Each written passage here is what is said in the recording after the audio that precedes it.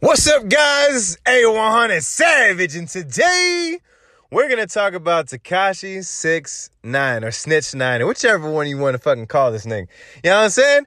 All right, so we all heard the 3 days of long ass litigation of him up there talking about what 9 Trey Bloods was all about and what they were doing, his affiliation, his part he played in it, all that shit. What really fucks me up about the whole situation is, like, whenever I think about it, it's like, damn, like, he literally ordered a hit on Chief Keef's cousin, said, I got $50K on that, and then next thing you know, Chief Keef's cousin get fucking shot at. But that is a charge that you are now pleading guilty to, pointing him in the court and saying, that's the guy, that's the one, that's the guy that did it. Why would you point him out when you fucking sent him? That's why I'm saying, whatever you actually did, like, let's say 9 Trey Bloods, they were over there doing some other shit that you weren't even a part of. You had nothing to do with it. You were just funding the organization. I could understand a little bit more. I don't think you should ever snitch. But I'm saying I could understand it a little bit more. If you decided that that's exactly what you're going to do, then you should make it like a point to be like, all right, cool, well, these things over here I didn't do. These motherfuckers did that shit. Fuck them.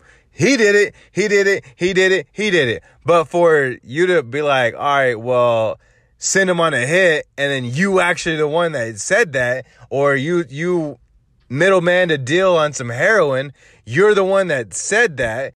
And you know what I mean? Like, I think there should be no way to get around it. Like, you can't just point someone out in court and be like, that's the guy over there. I think you should have to serve the sentence.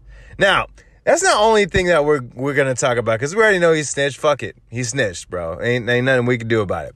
But he said that he wants to forego not being inside of witness protection, which is kind of hard because his tattoos all over his face. And they probably told him they're going to have to laser all that shit off. And he was like, fuck all that.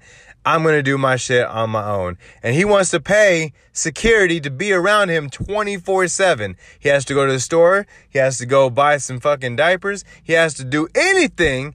He has to have security around him 24/7. Now, when he got his accounts froze, he had $1.5 million. Now, when they give that back and unfreeze his accounts, there will be a supplemental fee that they take from it. And guarantee it'll probably be a big-ass fee, so he probably only have like $800,000. At that rate of paying someone 24 hours a day, you're literally going to be paying $100 and something thousand a month just to be safe. That's not the life, Tekashi. Get the fuck out of here. Most people are fucking concerned, thinking that he's going to be at the top of the rap game again and all this other shit. He will not. He will still sell records. He'll still go on tours, but he's not going to be at the top of the company ever again. He'll be somewhere, but he won't be at the top. Okay? If you support 6ix9ine, shame on you. If you love his music and you're like, he's just entertaining, it's all good, I don't care what he did, 6ix9ine, then you're part of the fucking problem.